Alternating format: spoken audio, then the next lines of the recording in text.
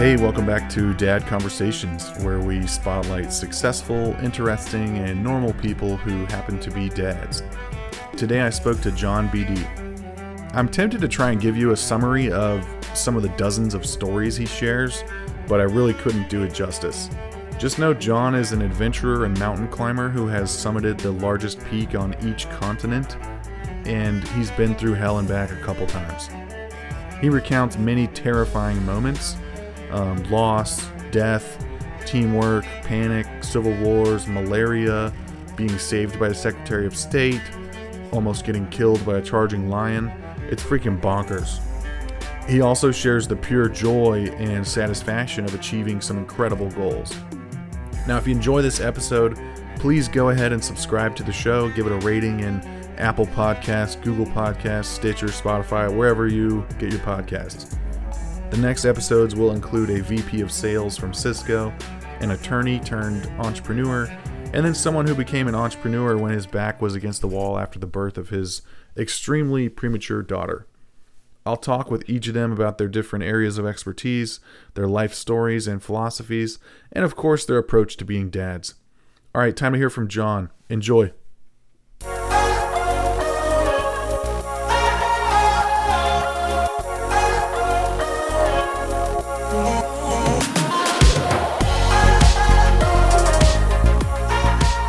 John, thanks for being here.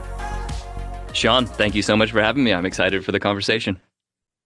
Yeah, man. You have climbed the tallest mountain on each continent. Isn't that crazy?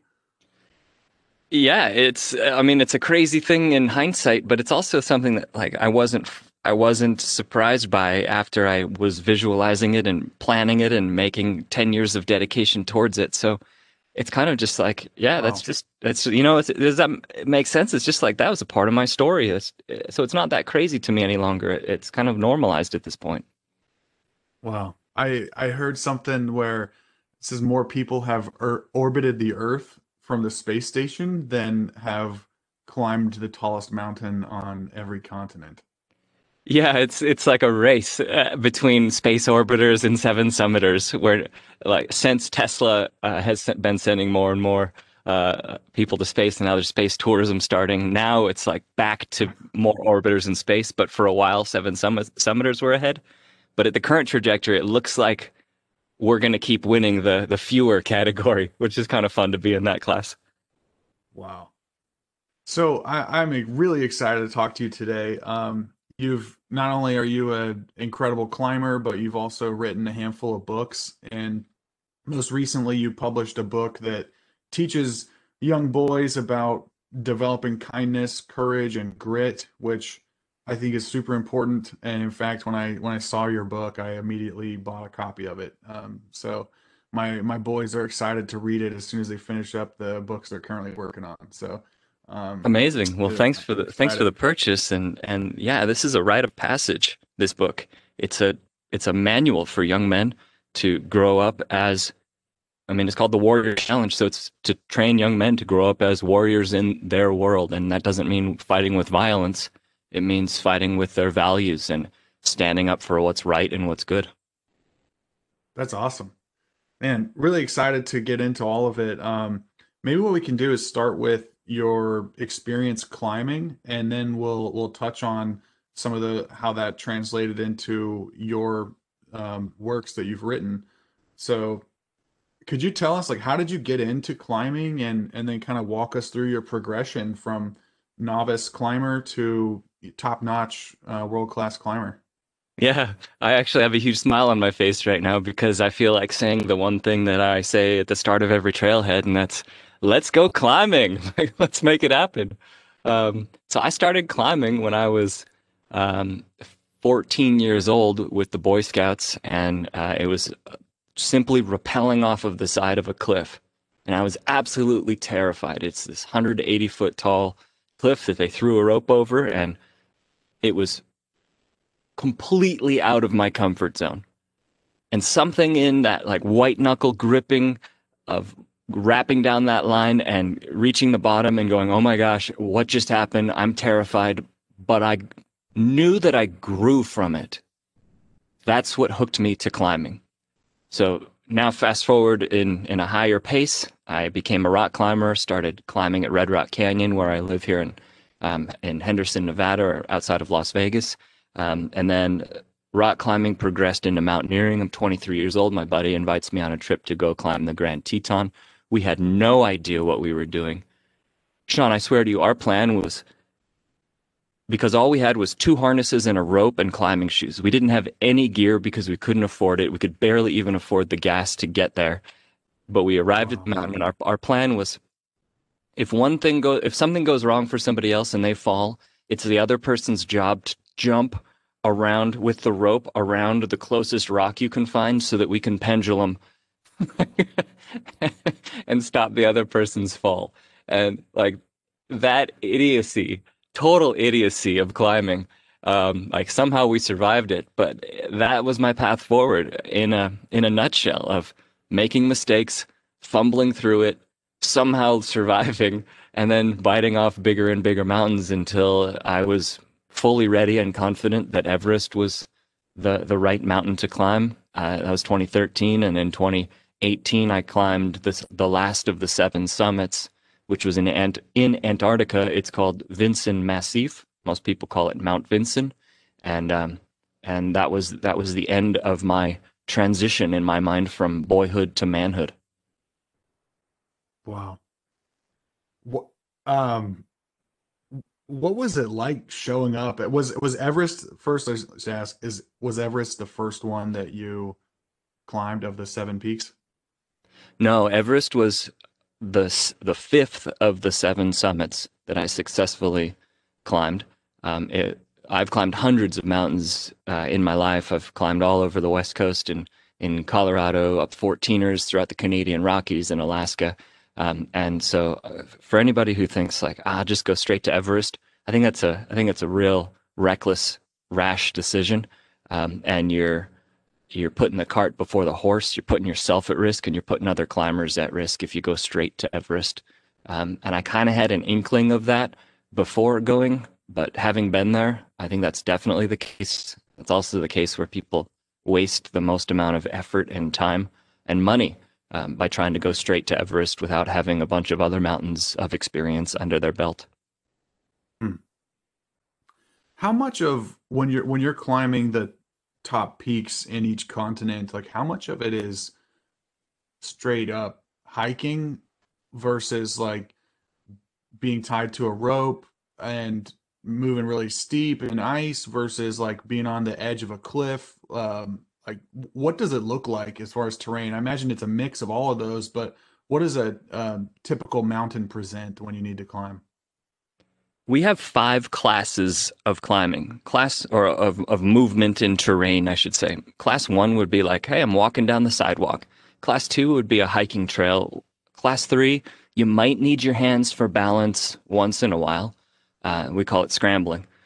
Fourth class is you should be on a rope. If you fall without that rope attached, you're probably going to be maimed or killed. And then fifth class climbing is what you see. It's classic rock climbing. Um, there are some like subdivisions once you get into fifth class where we break down the difficulty, and there's also aid climbing, which is like using equipment to pull yourself up.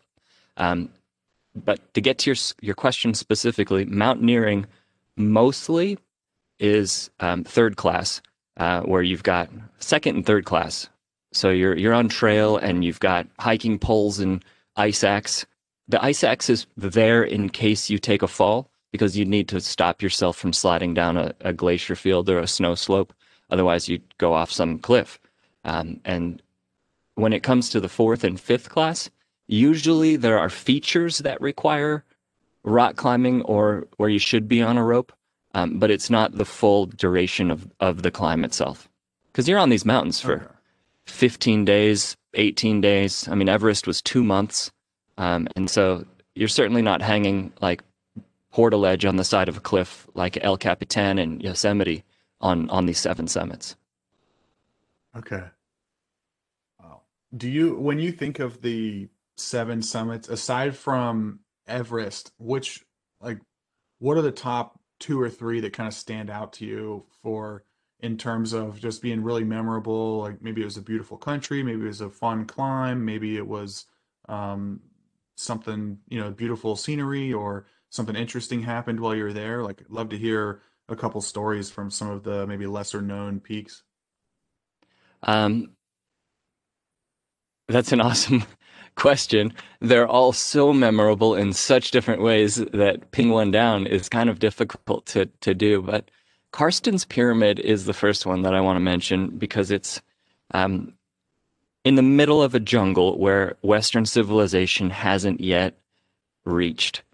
So there are still guys meandering around the jungle in tribal communities. They're wearing loincloths and gourds, which are really bamboo shoots around their penises, and they're just running around I mean, they're not running, but they're living in the jungle, subsiding off of the fruits that the plants put off, and they're hunting wild goats and pigs.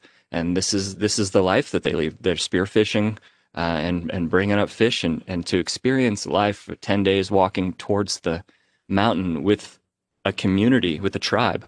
And they brought the entire tribe with them. There's like 100 people walking through the jungle, this whole community, um, escorting us as guides to the base of this climb was a phenomenal experience. They're picking fruits off of trees, and I've never seen these things before, and they're splitting them open and saying, this is how you eat it, this is what you eat, all through sign language or like makeshift sign language because we don't speak the same language other than a few words.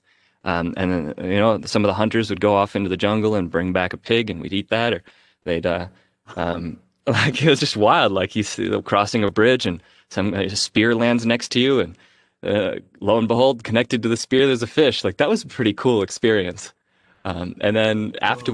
after we climbed, a war broke out between two tribes, and we had to get extricated through the world's largest gold mine, which is a whole fiasco in itself because they didn't want anything to do with us, and it's not their job at all to rescue climbers. So I totally get their perspective. But those were just that was an intense experience that's off the beaten Whoa. track, and just like what the heck happened. So Was that in South America or Africa? that's in Indonesia. So the tallest mountain in Indonesia. Australasia includes the continent of Australia. The tallest mountain in Australia includes the full continent, the shelf of Australasia, which includes Indonesia and several of those islands. We used to think that it included New Zealand, but now there's another continent apparently called Zealandia. So anyway, uh, the Huh. tallest mountain in Australia is actually in Indonesia, and it's called Karsten's Pyramid, and it's glaciated.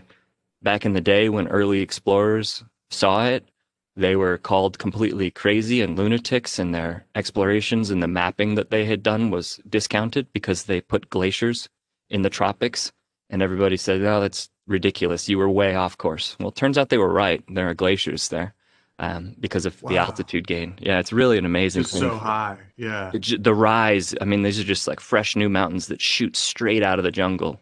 And they get so tall that, yeah, glaciers are up there. It's like it's 16, 17,000 feet.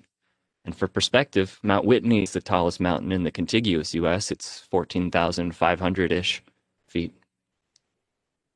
Wow. So I want to hear the extraction story of the, like, wait, so after you climb the mountain, you're coming down and tribal warfare breaks out, and Yeah, then just the path to rescue involves like finding a large company that can provide you some safe haven. yeah, I realized Did I I hear kind of that just right? said it casually, like, oh, by the way, there's a tribal warfare and a gold mine and machine guns, and yeah, that was that. Let's move on. Um, so we finished the climb, and as we were walking towards the climb, slowly the tribe started breaking away, like going back home, just realizing that they wanted to go back in small teams. And there were probably only 6 or 7 members of that tribe with us when we left for the summit.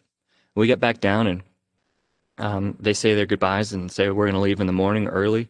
And when we woke up after they had already left, our it looked like our boots had been stolen, and it's impossible to say like what happened to those boots. Um, but it was for three of our team members. And I think this is like a perfect example of karma because it was the guys who wouldn't hang out with the group or kind of like weren't wanting to integrate themselves who happened to be missing their boots. Um, and I'm like, well, that's what you get, boys. So it was like, okay, do we walk out through the path that we came in without boots for these three and very likely like permanently destroy these guys' feet because the way in, we're knee deep in swamp muck, sometimes thigh deep, trudging through thick jungle, often needing to like machete whack the way through the plant growth. So their feet would have just been demolished. And we start looking down the ravine or the canyon that we're in, I should say. And if you sat still enough, you could see people making really fast, sharp movements. And there were guys that were like, there were bows and arrows and there were blow darts, but it was only like every 3 or 4 hours on one of the days that you could actually see this happening from where we were at the base of the climb. The Indonesian guide who was with us starts calling, making some radio calls, and tries to get some additional intel. And he got confirmation that there had been some circumstances of events that led to fighting. So when I say fighting, it's not like there are lines of troops like going head to head at war with each other, like the Civil War or something like that. This is like, imagine a game of paintball where the objective is to kill. Like just one-on-one running after each other through the jungle. But if we had gone back out that way, it's very likely that one of us could have been taken hostage, or all of us, with the knowledge that hostage means ransom means money means win the war. So we knew that we would be at high risk, both because our dudes didn't have boots and the risk of being taken hostage. So it's, okay, we got to go the opposite direction, of course. Well, in that opposite direction is the world's largest gold mine. And we went up to them to kind of just like suss out the possibility of what would it look like, or is there even an option to go out this way, which leads directly to the town.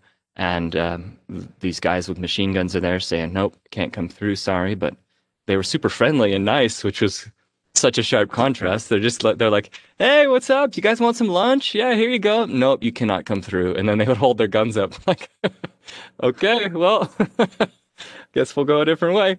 And after 3 days of trying to make satellite phone calls and pull strings and working connections that we could from friends and family back home, somebody ended up getting through to the then Secretary of State, John Kerry, who basically said, I have better things to deal with, get those guys out, and I don't want to hear about it ever again.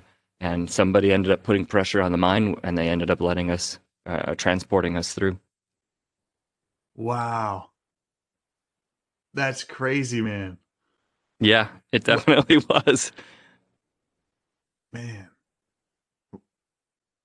No wonder that one jumped out as the first peak to tell me about.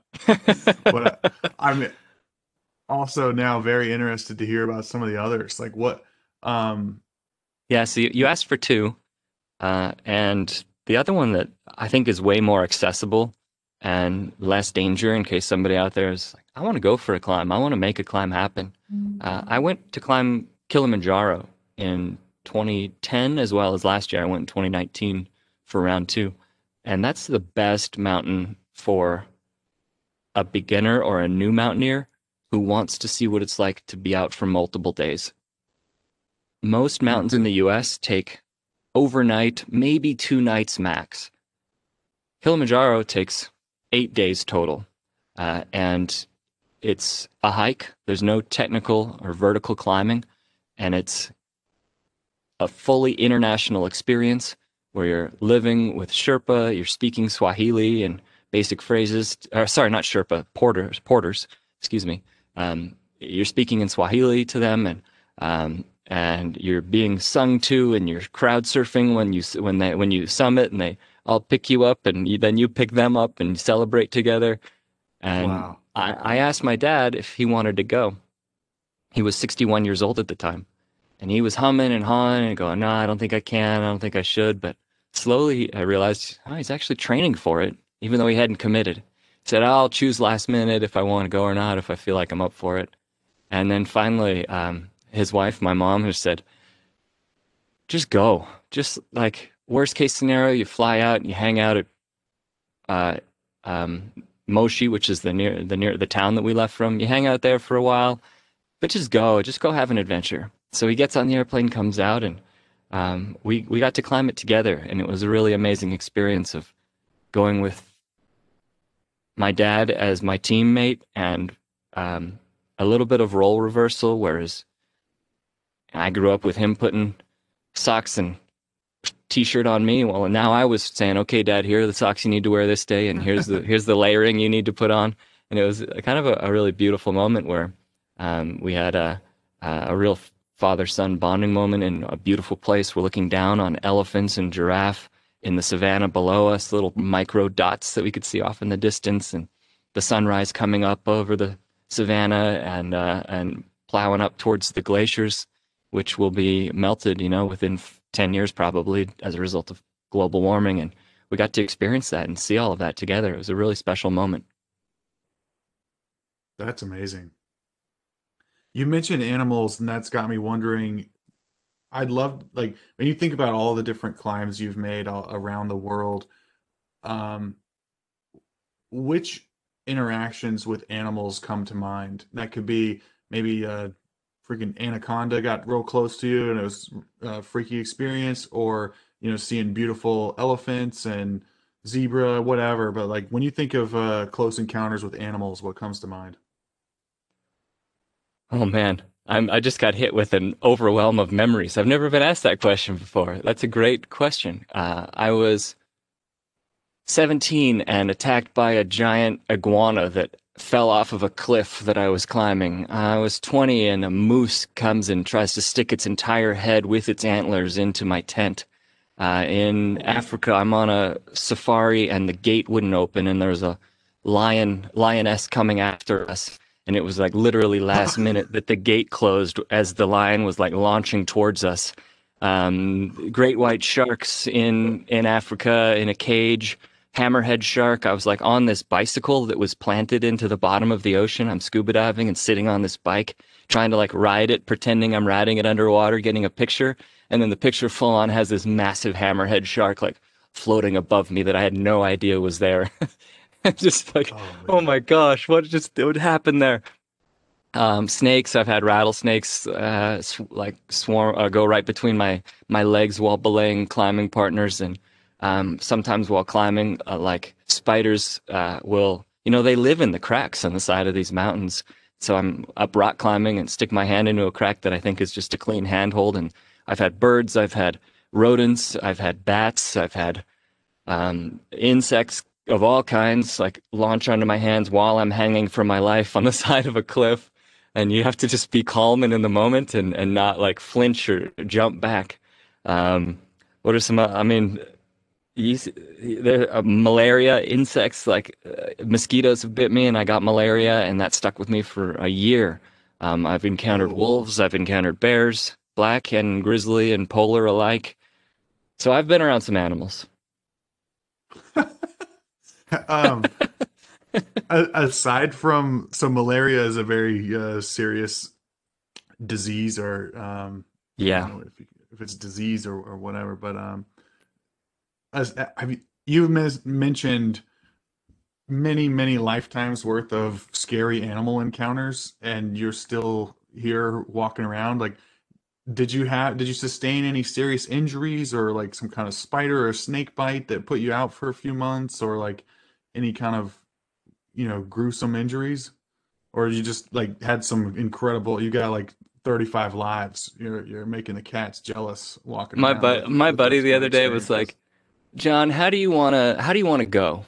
And I was like, I want to either have a like head-to-head Legends of the Fall battle with like a grizzly bear or a mountain lion, and like it's a draw. and we both like the mountain lion goes back to its cave, and I go like up to the hospital, and then we both like pass away in the same like spiritual moment of equality. That's how I want to go. To your question though, have I had any injuries? Not other than like bites or lacerations or malaria was by far the worst. That I got a strain of it that lasts.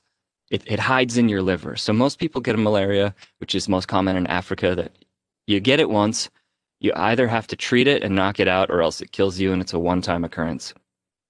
I got malaria in that jungle in Indonesia because I ran out of prophylactic medication. And during that time, we were waiting to see what was going to happen, if we're going to walk out of the jungle or if we're going to go through the gold mine. That's when malaria got transmitted to me through these mosquitoes.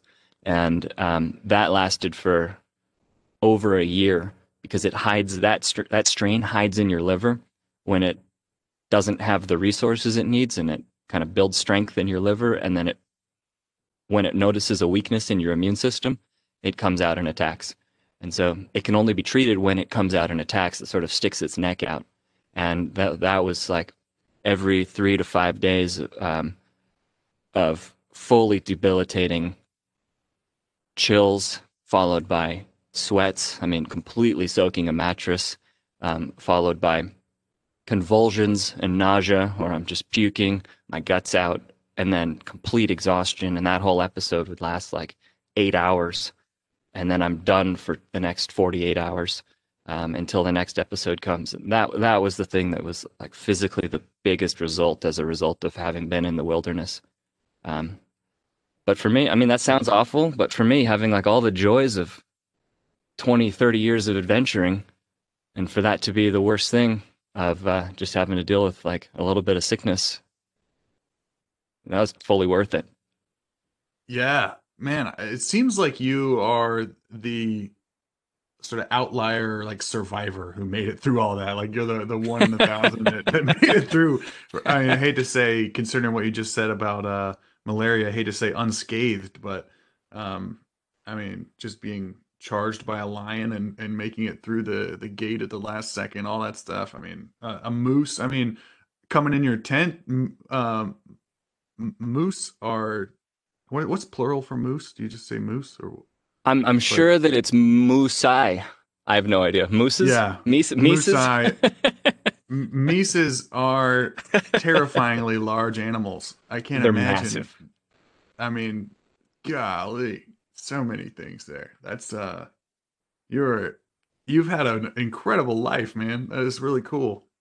Thanks, Sean. It's definitely been a fun one, and um, there's this balance that we all talk about in the climbing world or in mountaineering. It's your risk reward ratio, and it's the more you're willing to put your neck out there or to put yourself in situations that you think will bring you to life, the greater the reward will be.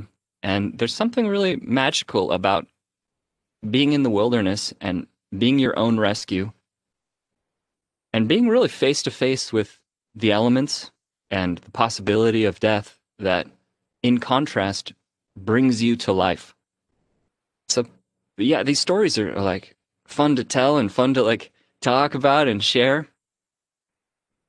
But the moment of being there convinces me each and every single time that it's fully worth it to accept that risk and say, yes, I'm willing to step out of my comfort zone and see who I might become as a result, and see how I might grow, and see what adventure or moment will come as a result of making this choice. That's awesome. That kind of reminds me of the show, the documentary Free Solo, where the guy Yes. climbs El Capitan. Have you? What are your thoughts on that guy's mentality? Is that something where you kind of relate to, and you're like, yeah, he's like sort of philosophically like a cousin of yours, or does he seem as odd to you as he does to me? That's Alex Honnold. He lives here in Las Vegas as well. I've never met him, love to. And that's a perfect contrast where his risk reward ratio is different than mine, but it's also one that I can really respect. He knows and he acknowledges that he can push himself and he wants to push himself to see what he's made of and to see what he's capable of through the act of climbing without ropes. And Yosemite, I mean, the idea of climbing without a rope to most of us is like, I'd go climb to my roof of my house, without a rope. Like, no, Yosemite has 3,000-foot cliffs.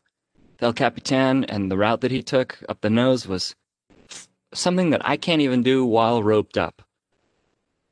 And the fact that he wanted to see, that he thought he could, and he needed to see as a person, if he could do that, I respect that immensely.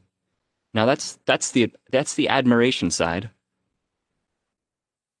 The other side of that, though, is I don't think anybody would be surprised at all if he fell or if he falls, because I know that he still free solos.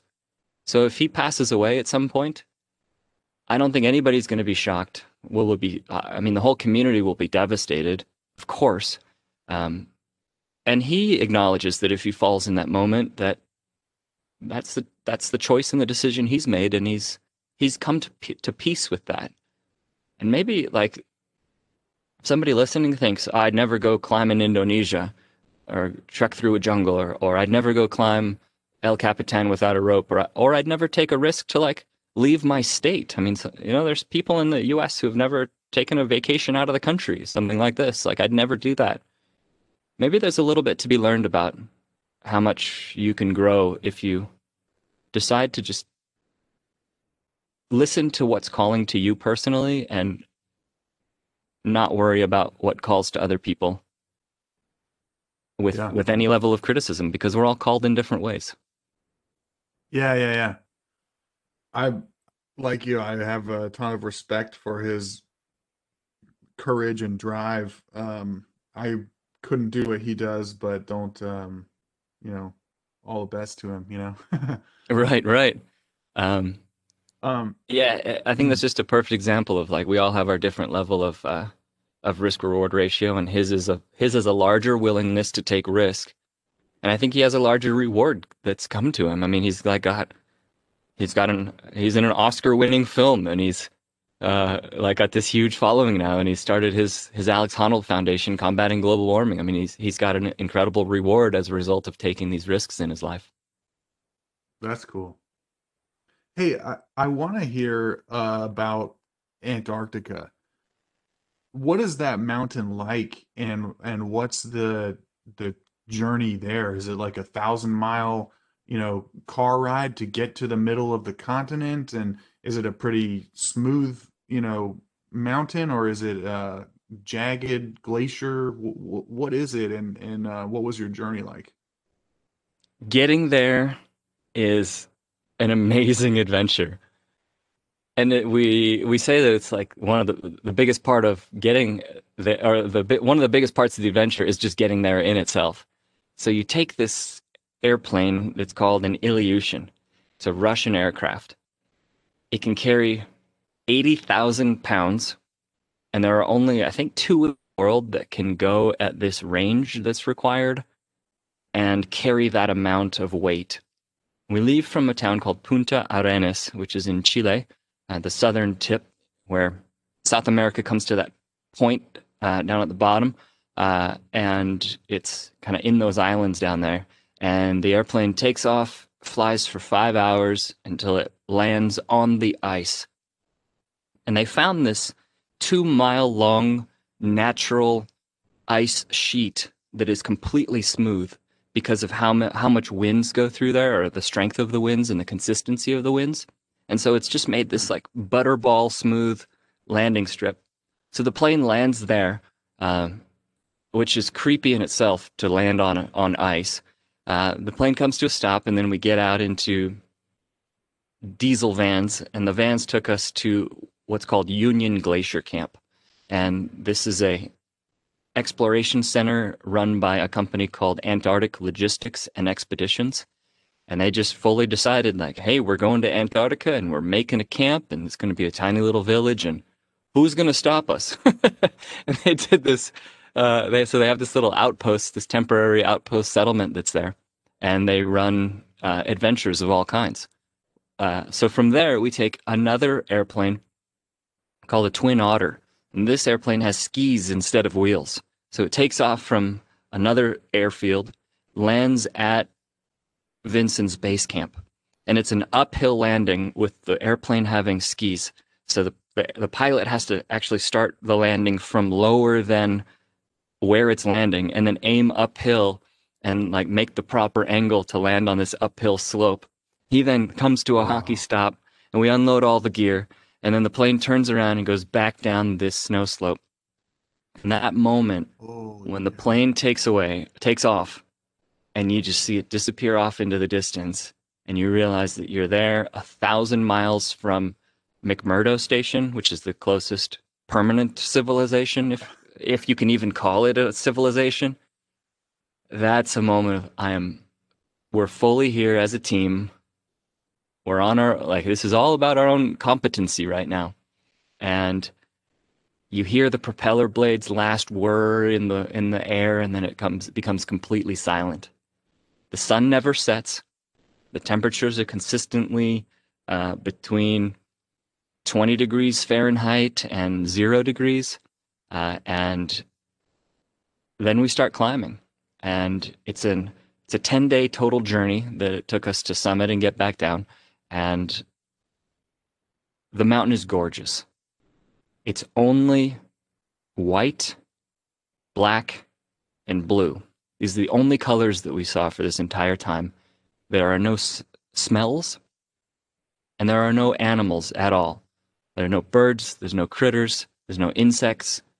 There's not even like fungus or algae that you can really see.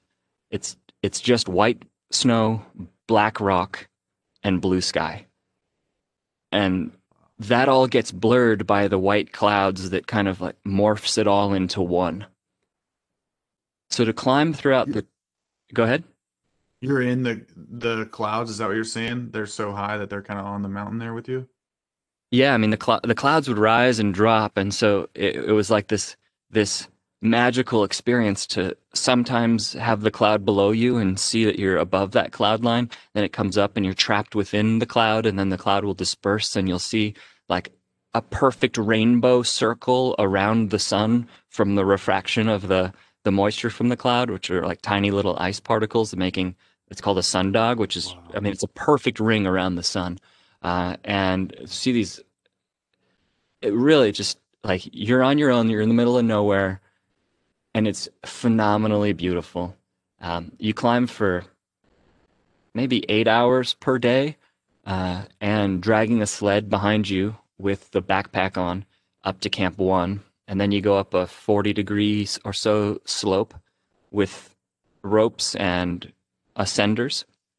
Ascenders are like a little hand tool that goes one direction up a rope, but then when you pull on it, it won't go back down.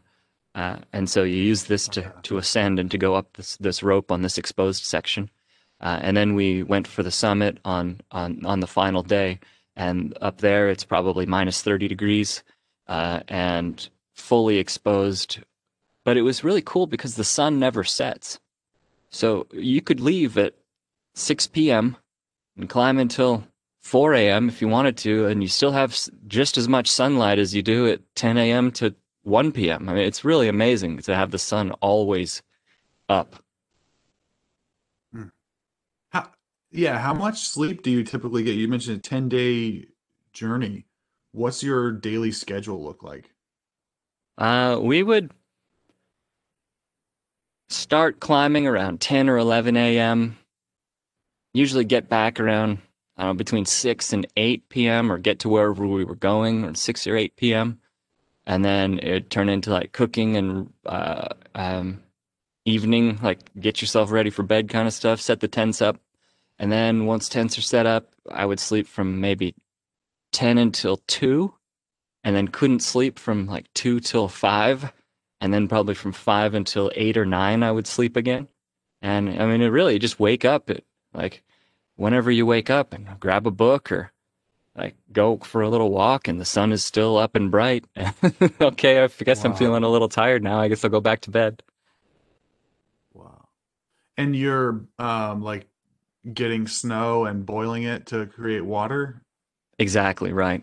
So just fill up a trash bag full of like a black, thick, heavy-duty trash bag full of as much snow as it'll take before it'll break, or you fill the sled, like plastic little sled with snow, and then take it over to wherever the cook station is. And we're all working as a team. Like one person is the one boiling. You got some people who are bringing the snow over to you. Others are setting up tents. Others are digging or sawing blocks out of the ice, which we then use to protect the tents like as windshields. Mm. So they're like the mason layers making walls around the tents.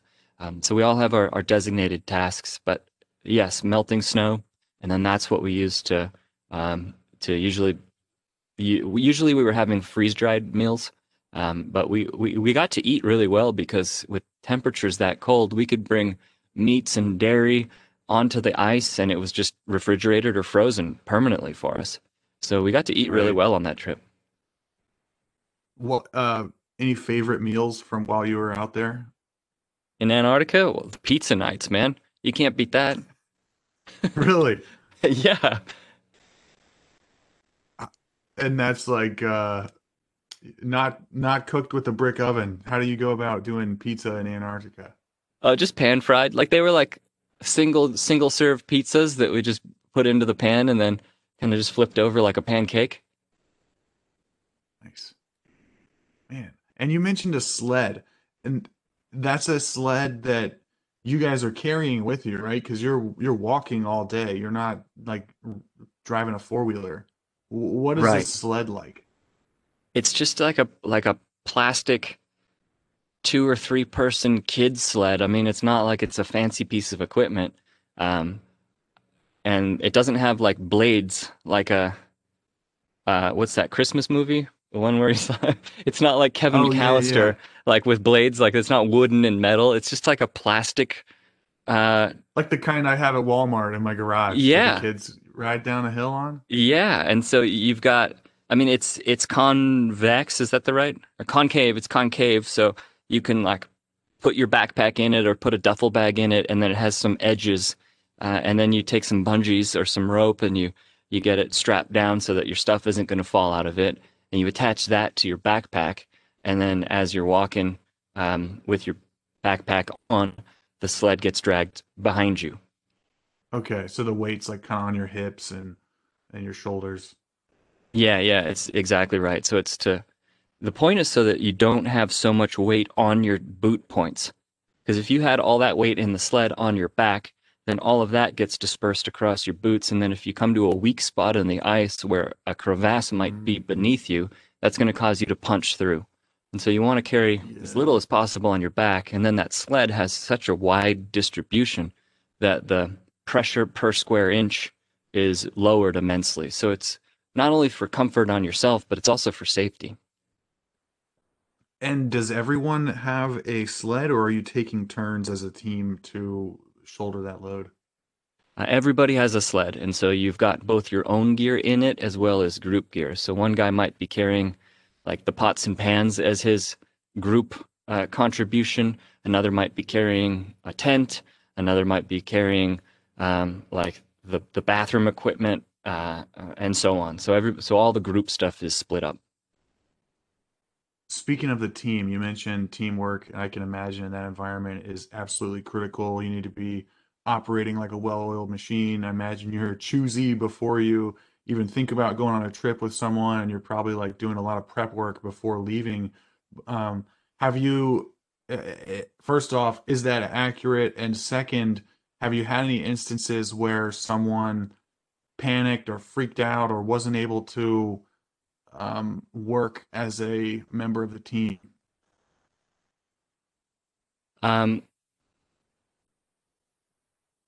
yes, and in respect for those who have panicked or freaked out, I don't want to share their stories to, I guess, embarrass. Even not giving names, it's just Sure, sure, sure, sure. like I've panicked and freaked out on mountains, and I've not been able to hold my weight, and I've been like the jerk teammate at times, and I wouldn't want those stories told about me, so I want to give that Right. same No, and respect back that's to those.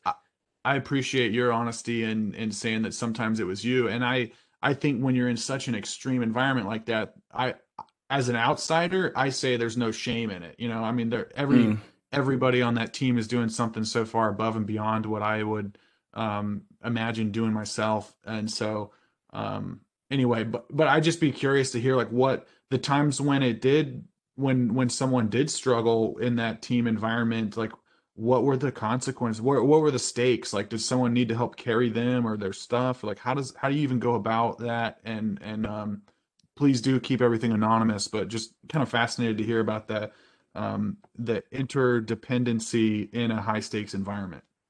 yeah, sure. So the mental game is the most important. And if somebody starts panicking or freaking out or thinking that they're going to be stuck there forever or like this myopic view that this is going to be the place where they die, those are the moments that sometimes the proverbial slap across the face, like, bro, cut it out. Get this thought out of your head. This is not the way it's going to be. Listen to every word I'm going to say to you right now. Shut up. Like sometimes that's needed, and like Yeah. just that whip them out of their mindset. Sometimes that's the right call. Other times compassion is the right call, and like sometimes people just need a little bit of coddling. Like, yeah, you need to vent, you need to complain, you need to get it out. Let it out. Um, when somebody is physically, and I've been in this situation when I physically can't cut it, like my lungs tend to fill up with fluid in a condition called pulmonary edema. And it's happened on several mountains where I've just flat out needed to turn back and leave the team behind, and let them go on their journey, and say that, well, this isn't the climb for me today, and I need to go back down and heal. And so that then usually requires somebody going with them, and then making a plan for that person who's gone with them to go rejoin the team. So it slows everybody down. And that's one, these are kind of my qualifications for the times when I do choose a team myself. I make sure first that I'm going to really enjoy being with each and every person who's there. If it's not going to be fun, or if it's going to be like a struggle to hold conversation and you're 8 days in and you just start getting irked or irritated with the person you're with, it doesn't matter how qualified or skilled of a climber they are. Like sometimes you just want to be out like having a good time with your buddies. Right. However, that's not everything. So fun is like, or just like good company is the first qualification. Second is this person technically competent? Um, and if they don't have that trait, they don't get to be a part of the expedition that requires that level of expertise. And then my third qualification is this person vulnerable when they need help? Will they ask for help? Will they say, "Hey, my boots are too tight, my fingertips are cold, I'm feeling weak right now, I need to stop for a break"? If somebody doesn't go there, that will always compound into a larger problem.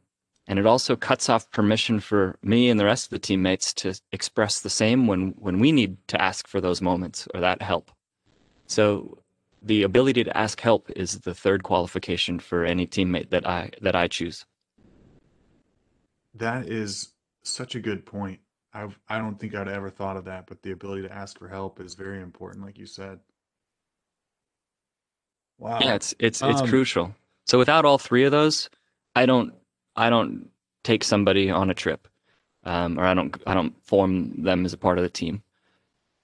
However, on trips like Antarctica, Everest, those were guided expeditions where that company got to choose. And so it wasn't up to me who I went with. And sometimes, I mean, often you have personality clashes.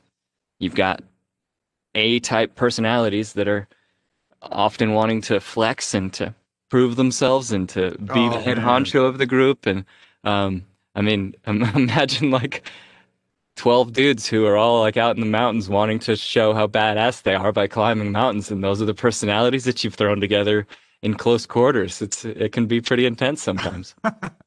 I'm sure, Yeah. especially like the super loudmouth touristy person who's the tough guy shows up, with a quarter of the amount of experience that you have, and you meet them on Everest, where you probably don't need as much guidance as they do or help, but I could imagine that being an interesting melting pot with of personalities.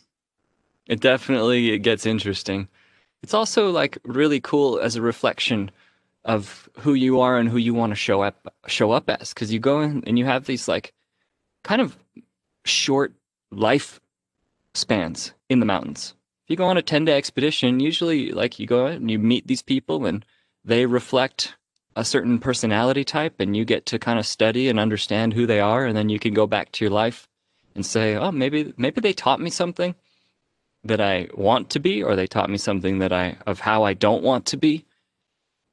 Mm. And you grow as a result. And so I've kind of stepped away from like, holy shit, I hate that person, I can't stand being around them, and I've switched it over to, okay, that person is showing up right now as this personality, and what can I learn from this, and how can I grow as a human being as a result of who they are.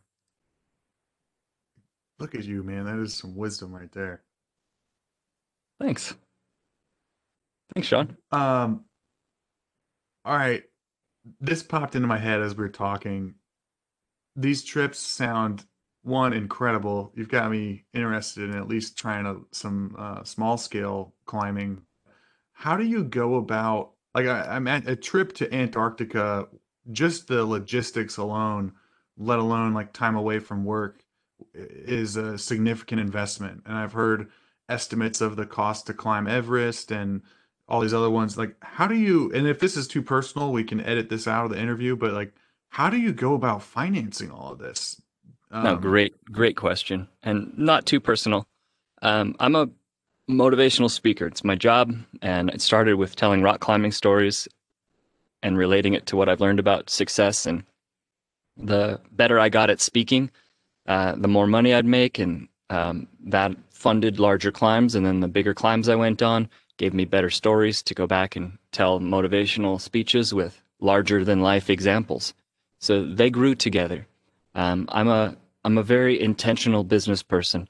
I've built websites, membership sites, um, in the subjects of dog training, horse training, public speaking, traveling, and those are able to be stepped away from while still making money if I create the right processes. The book, The E-Myth, I think E-Myth 2.0 by Michael Gerber, was transformational in that in every task I complete, I'm making it a process that I can hand to someone else or step away from. So if I'm like yeah, crafting a customer response for our customer support email, I'm making it as a template at the same moment that I'm responding to that person. So it takes a little bit longer overall to execute the day-to-day tasks, but then it becomes hand-offable to where I can step away and the business runs without me there in the moment. And I've done that for everything that I've worked on. I've done that for speaking. I've done that for the membership sites that I've made. And now I have this like camper van rental side hustle that I'm doing the same thing. Like I've got other people cleaning the vans. I've got people responding to customers, and I've stepped away from it. And it's awesome to have like this side income coming in. dude, that is awesome. Props to you. And it's funny, I haven't heard anyone mention the E-Myth. I read E-Myth Revisited. I don't know if that's the 2.0 version. It probably Yeah, I think that's is it. or similar. But I just mentioned that like 2 or 3 episodes ago on the podcast, talking to an entrepreneur about cool books, and I was like, "Have you heard of this one?" Anyway, so it's funny you mentioned that. But what a cool book. Also tinges of a 4 hour work week. Also Probably. a huge influence, exactly, that intentional lifestyle design. And more, I mean, more than tinges, that one was one of the first things that made me say, all right, I'm going to go start adventuring. Absolutely, 4 hour work week. Yeah, that's cool. Um, all right, so I've this has been so as you can tell, I'm like really interested in hearing about all this climbing, but we I do want to talk to you about your book, but before we go there, anything on we've talked about so many cool experiences, but anything on climbing Everest? I know a lot's been said, a lot's been written, a lot of pictures of what it's like about Everest, but anything that maybe the average person doesn't know or you feel like should know, or just a cool story from your time climbing Everest that you want to share? I think it's really fascinating the attitude that's starting to be taken to Everest. I'm hearing more and more negative about it. I'm hearing people say that, oh, there's trash everywhere, or it's just like a heap of bodies that you have to climb over in order to get to the summit. And I hear people saying, like, the joy and the magic of climbing the world's tallest mountain is taken away, and it's nothing special anymore. And this is, in my mind, 90% false information uh, that's been exaggerated through a global game of telephone that Mm. is totally distorted for what it's actually like to climb, combined with an excuse to not chase the dreams that you have. Like, oh yeah, I would never go climb Everest because this, and that. Well, would you actually want to climb it, or is that just like the excuse that you're creating to not go after whatever big thing it is that you want to go after? Or are you just trying to pick a target to like take somebody else down, take somebody else's dream down in order to feel better about yourself? I think there's a lot of like there's a lot of that involved, and I mean it goes with the territory. For the bigger the thing you go after in life, the more critics you will have. And I always take that as a measurement of whether I'm on course or not. If there aren't people criticizing and if people aren't giving backlash, I don't think I'm doing something big enough or doing it well enough, or my dream isn't large enough. So I think that's a real indicator of something that's big and special. So I guess like more specific to actually climbing the mountain, it takes 2 months to climb it. The mountain's very clean in my experience there.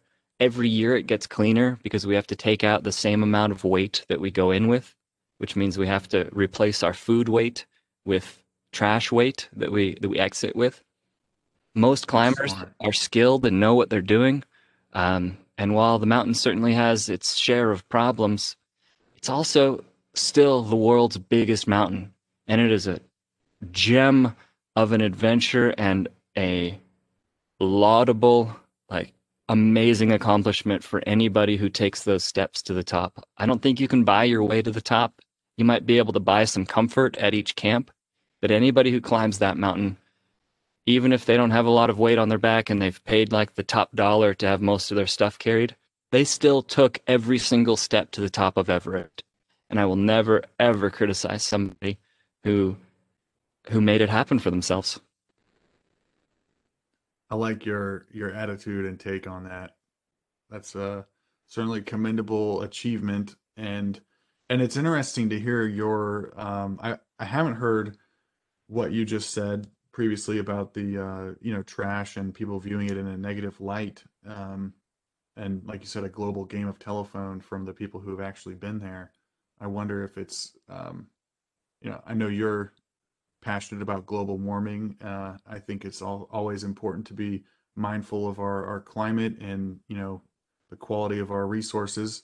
Um, but at the same time, it's like maybe some people take it and run with it to exaggerate what it's like if there's occasional pieces of trash here or there. Then that comes into, oh, Everest is trashed. I don't know.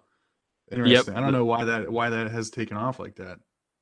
Honestly, in like the 80s and 90s, there was a good amount of trash that was left behind, and that got reported on, I think, accurately by reporters who actually went there and saw it, or climbers who were there. And then those stories got continued and perpetuated without actual journalists seeing what the conditions are like now. Every Hmm. every climber I talked to said, "Yeah, this mountain seemed pretty clean. I don't know why these stories are going around that there's like heaps of trash everywhere." And there's great efforts done each year to make it cleaner and cleaner. It's just a beautiful place. That's cool. That is cool. So you you recently wrote a book about teaching young boys about kindness, courage, and grit. The book looks really cool. It's got each chapter is like a different um, story and challenge. I was kind of hooked as soon as I saw it and the idea of it. I feel like in general there's too much content for young boys that's teaching them to be wusses, and it's just like Yeah. they've got this like Diaries of a Wimpy Kid or Dogman or I don't know, Captain Underpants. I'm just like, I saw yours is about warrior. It's almost like a um progressing through a video game or a cool comic book that's teaching them like important lessons. So, um, like, how did you come up with the idea for it, and tell us a little about like the content, what's in there, what are the main takeaways? I realized that my climbing adventures were my rite of passage. I think I mentioned that a little bit earlier that this whole climbing expedition was or all these expeditions were my transition from boyhood to manhood. And you're absolutely right that I think that there's like all this kind of like encouraging the wussiness of young men that is problematic, and that's the lightest way that I can put it, in that there's a full culture of grown males who are still boys. And if people are complaining that man boys are everywhere, that real men don't exist any longer, then why continue to push these materials, like you said, of like wimpy like Yeah. weakness? Now, that was kind of my intent. My original approach was I want to make this like badass training grounds for men to grow up, or for boys to grow up with like a little more edge of toughness. And so I made it as a rite of passage. Yet the publisher, Penguin Random House, their intent was to, in this book, was to prevent a future Me Too 2.0 movement. And the more I started researching that angle, the more I saw that both of our intents were actually the same. Because what is a warrior's real purpose, or what does a man do in the world that makes a man a man? In my opinion, he's able to look after himself, and he's able to protect his society or his people in need or his tribe. And Mm. those two things go hand in hand. So how does a guy grow up using his natural strengths, or when he hits puberty, these like new fresh energies, in order to uplift, in order to strengthen his community, in order to um, build off of his vision and his purpose in a way that expresses kindness, or in a way that has compassion built into it, in a way that understands that others who are different get to be different, and that's fine. And that their bringing that to my attention made this, in my opinion, into an infinitely stronger and more well-rounded book and resource. So these were kind of the two voices that came to it, that now it is what it is. And you're right, there's like a comic book artist who illustrates each chapter, and it's like gritty Frank Miller style art in each chapter. Johnny Dombrowski is the name of the illustrator. And I couldn't be prouder of this book, and I think that any young man who goes through it is going to have his life dramatically improved. Yeah. Yeah, I mean, it's funny because if you think like probably 50 years ago, and I'm just guessing here, what do I know? But it seems like if there was a manual on going from boys to men, it probably doesn't include like kindness, it's be about toughness and grit and providing and everything. But it's 2020 now, and my worry is the kids are like growing up in this like artificially soft environment where there's too much focus on like kindness, not enough on like determination and overcoming obstacles and being a badass. And then the kids turn out to be, Spineless. detriments to society. Yeah. And so, but then it's like, okay, if you compare kindness with courage and grit and being a badass, put them together, well, that's even better than either scenario. Right. Yeah. I mean, in the 50s, let's say, the model back then was exactly what you said, like tough it out, grit through it, get it done at all costs, which is like the classic picture of the masculine. And I think rightfully so, that pendulum got swung in the opposite direction, because what we saw happening, and what still you see, is like that results in post-traumatic stress disorder, that results in alcoholism, that results in repressing of what's really going on underneath, and mental health disorders. So it got swung, but I think the pendulum swung a little bit too far in the opposite direction, to where it's just like be soft, be nice. And I think niceness is different than kindness. Niceness is from a place of like put up a facade, a picture of what you think other people will be happy with, and placate and please and be a people pleaser. Versus kindness is saying, here's the fullness of my strength, and I'm making an intentional decision to make other people's lives better as much as I can, and as much as it doesn't get in the way of my own needs as well.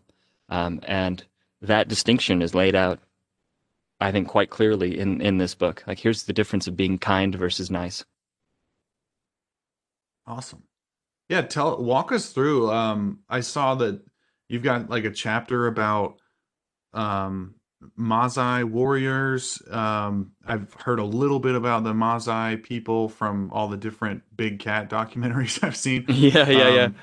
And then also saw you've got a chapter about somebody who rode a skateboard over the Great Wall of China. Like what are some of these stories, and what are some of the takeaways for the kids?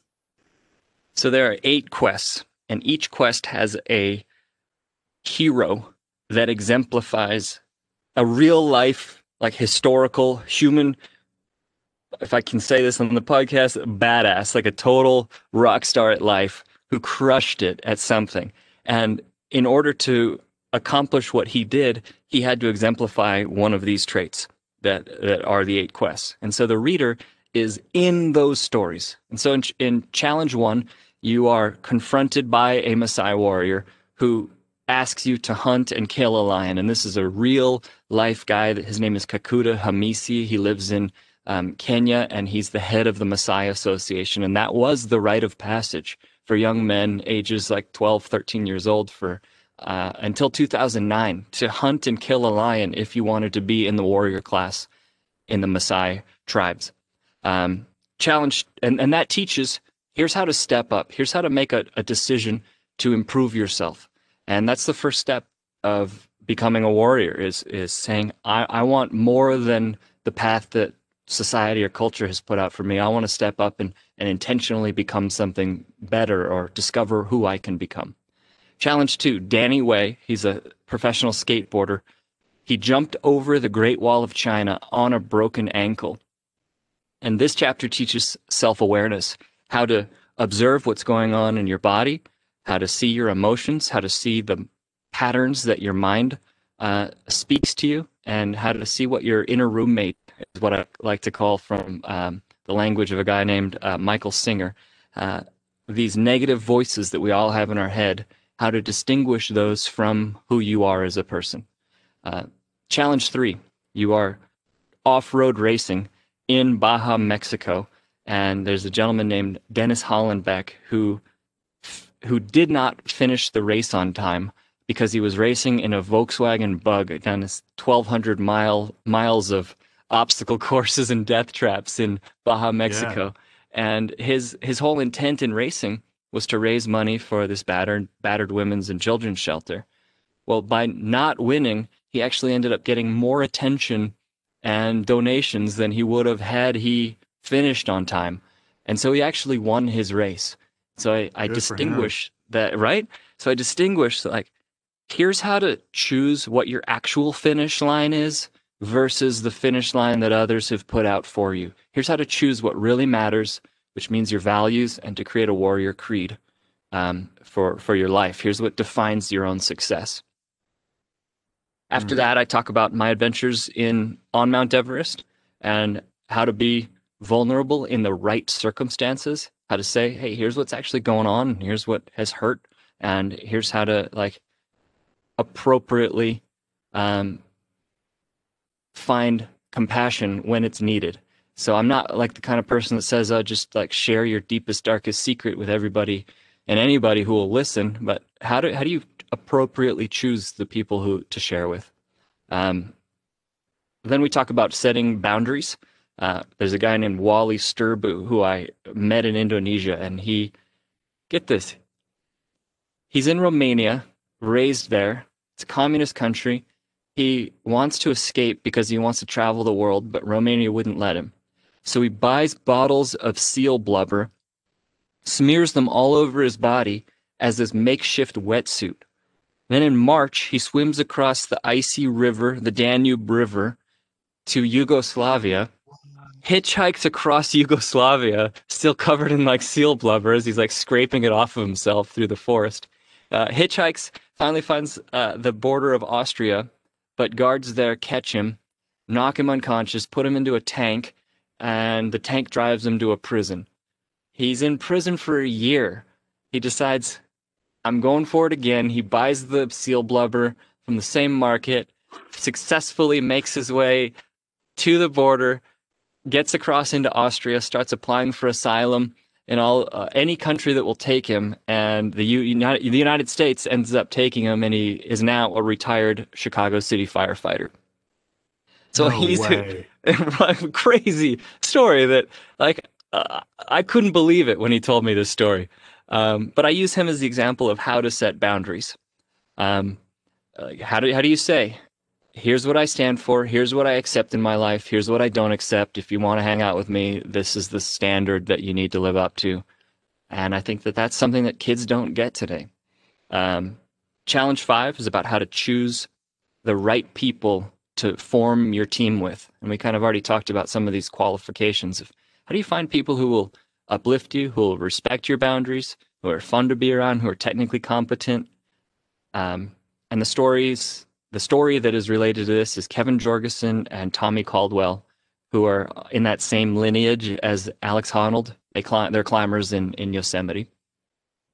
Then you're Ernest Shackleton, learning grit and resilience and how to overcome any obstacle. And Shackleton was trapped in the ice in Antarctica. His boat sank through the ice, and he has like 60 men that he has to rescue.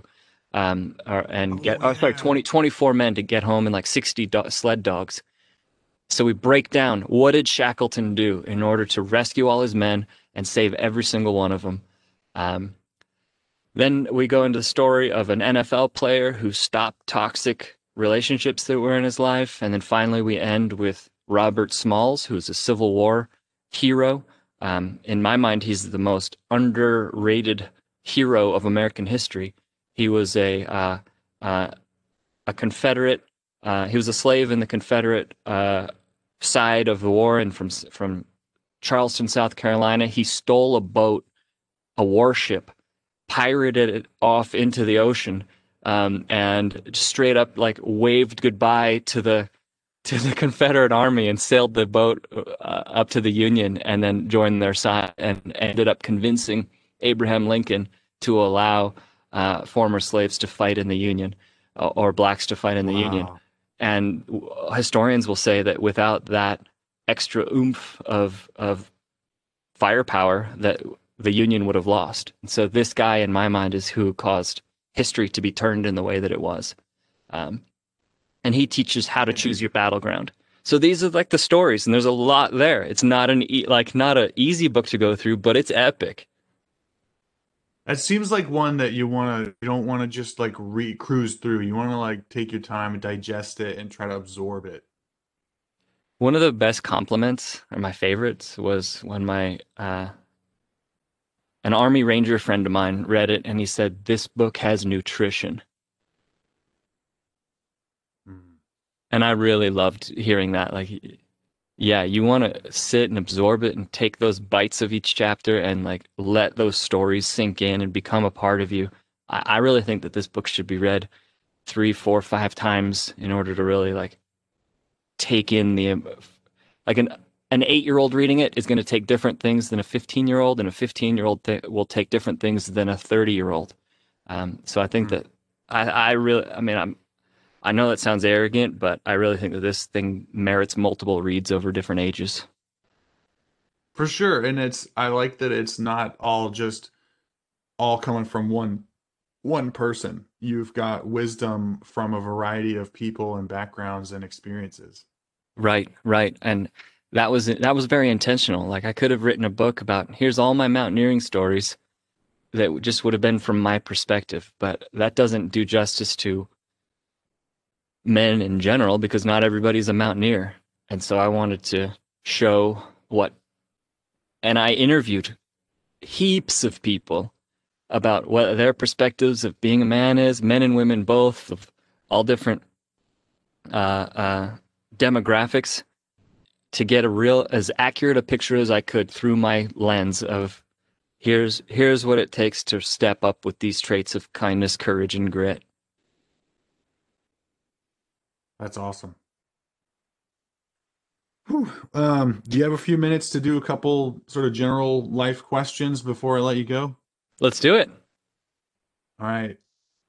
How has a failure or significant obstacle in your path set you up for later success? The first of the seven summits I attempted to climb is called Aconcagua. It's the tallest mountain in South America. It took me four attempts to climb it. On the first attempt, I wasn't technically proficient. On the second and third attempt, I wasn't physically prepared enough. And it was on the fourth attempt that I succeeded, and I took the sting of those failures to Everest. And without the sting of those failures, I for sure would have not made it up Everest. Really? Yep.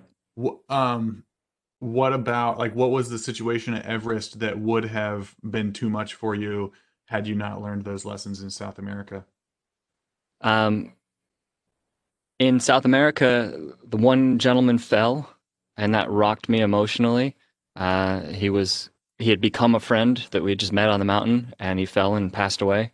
And then a storm came in and killed two others and prevented us from climbing higher. And by then we were exhausted.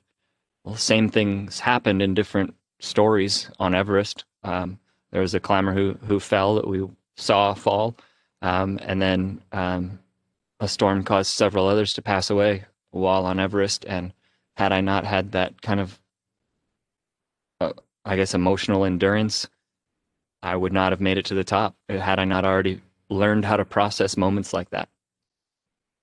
What is that like? I mean, when you see someone fall, I'd imagine you're probably in close proximity, maybe attached to a rope or like what goes through your mind when you see someone plummeting to their death? So on Aconcagua, I was not in close proximity. I just saw his body after he had already fallen. I saw it from afar.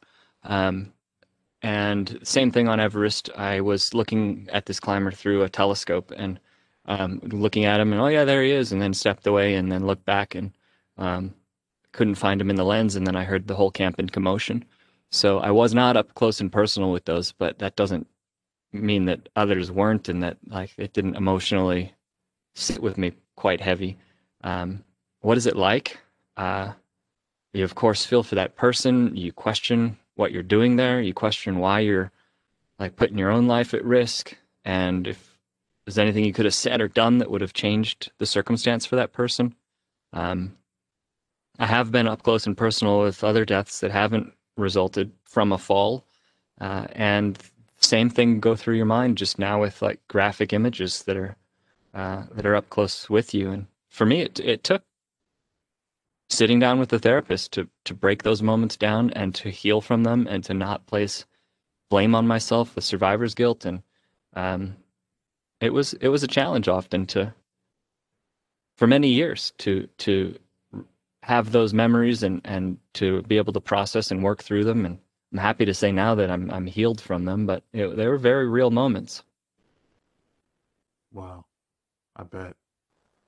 Yeah, whew, I haven't gotten my head into the headspace of I want to go climb a, life-threatening mountain, but I have to imagine like if somehow I was transported there and I saw someone or, knew of someone who passed away a couple hundred yards from me, I would immediately think this just got real. I'm ready to go home. I want to tap out. Um, And yeah, and that's I mean that's what we did on Aconcagua.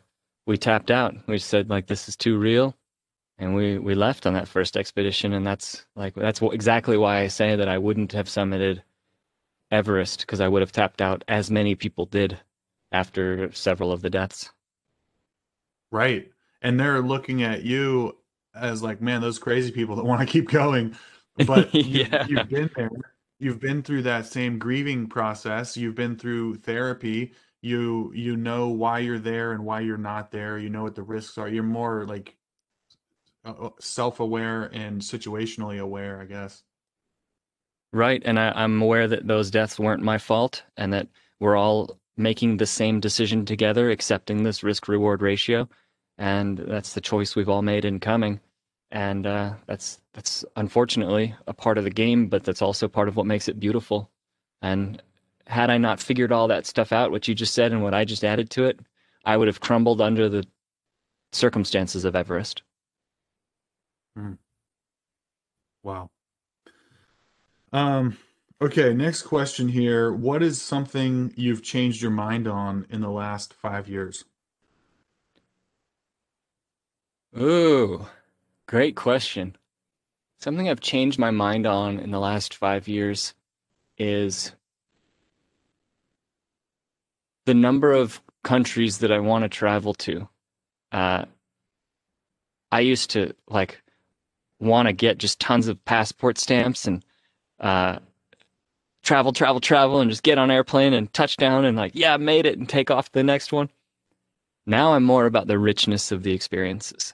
And I would way rather get to a place that I love and spend a good amount of time there or even stay still in the United States. That's something I've learned this year, in particular 2020 with coronavirus. I was like, "Oh my gosh, what am I going to do? I've never been still for so long."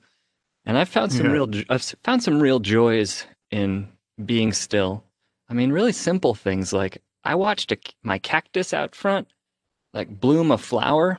And each day I'd be like running outside, like, let me see what's up with the flower of the cactus. And I'd never done something like that before. And it sounds so like simple and silly, but I like in the slowing down, I found real beauty in those moments. And that's something I've changed my mind on is like this need to be moving, and maybe in a way that's like running. And now I can root and be grounded, and I find real pleasure and joy in that. Good for you, man. Um, in the last 5 years, what new belief, behavior, or habit has most improved your life? Um, that I am of value without needing to prove it or without any accomplishment, or without any dollar value of income that's coming in. Uh, that just as a human being, I bring all that I need to the table, and if I don't have what I need, I have the resources to figure it out. Like if I was stripped bare of all of my possessions, all of my friendships, even my family, I mean, of course I would hate it, but I have everything that I need. Wow. Period. Period. Yeah, that's the end of the sentence. Um, as you look towards the future, tell me one thing that you feel optimistic about. I feel optimistic about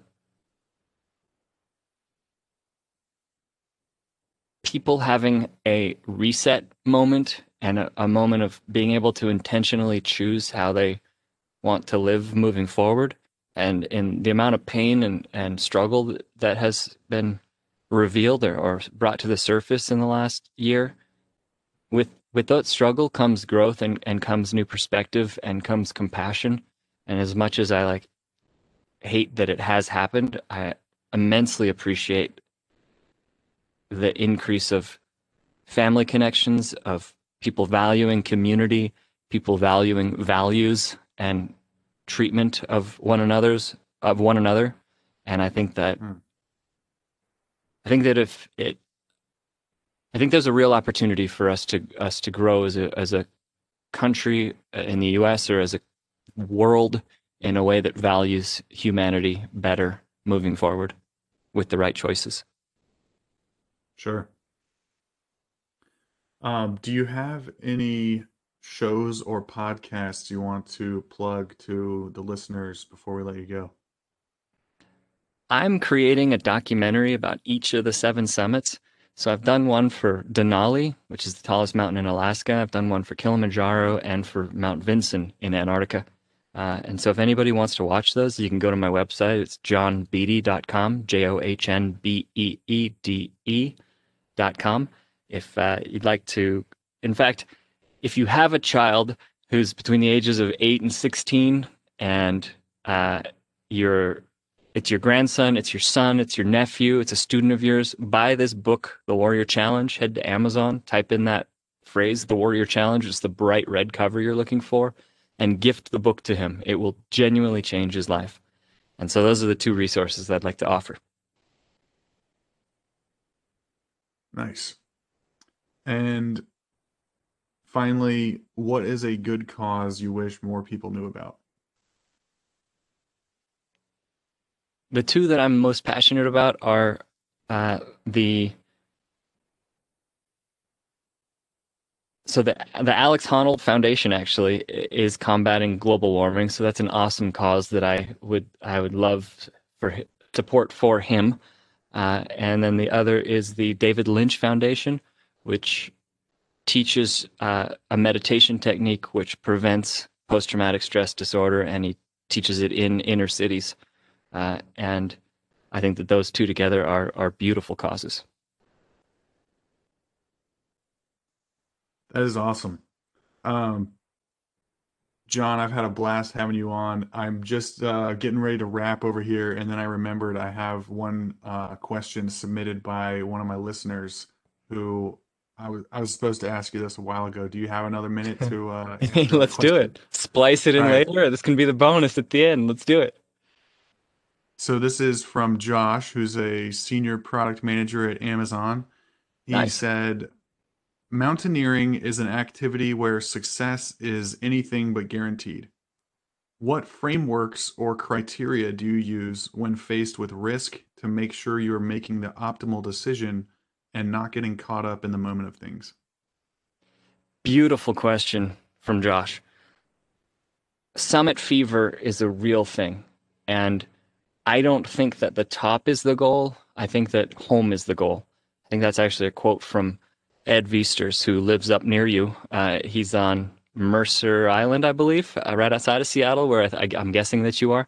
And the metrics that I use to make sure that I don't get caught up in those moments of I have to get to the summit are remembering what the true goal is, which is getting home safely. And another metric that I use is time. Remembering that the mountain will always be there and I can return to it at any time is so valuable that, hey, maybe this is the right mountain to climb, but it's just not the right time to climb it because of the weather is bad, or there's conditions that the snow isn't firm enough or the ice isn't the right quality right now. And so taking myself out of the immediacy of needing to do it right now and remembering what the true goal is, just getting home and bringing the lessons from the mountain back to my everyday life. That's what prevents me from getting summit fever. Awesome. I like that. Thank you for answering that. John, I've had a blast having you on. I'm excited for my kids to read your book, and I'll probably listen to this one again just to absorb a little more of your stories. And so for anyone who wants to find you, to, check out your documentaries, to maybe hire you as a guest speaker, or find your book or find you on social, where can people find you? Best place is johnbeede.com, JohnBeede.com. That's also my full name. So if you search on any social media site, I've got a profile under that name, and the one I use the most where you can see photos and what I'm up to recently is Instagram. So just search for John Beede on Instagram, and that's where you can follow my adventures. Awesome. Dude, thank you so much for coming on, and I hope you have a great night. Same, Sean. Thanks so much for having me. It was a real pleasure to be chatting with you.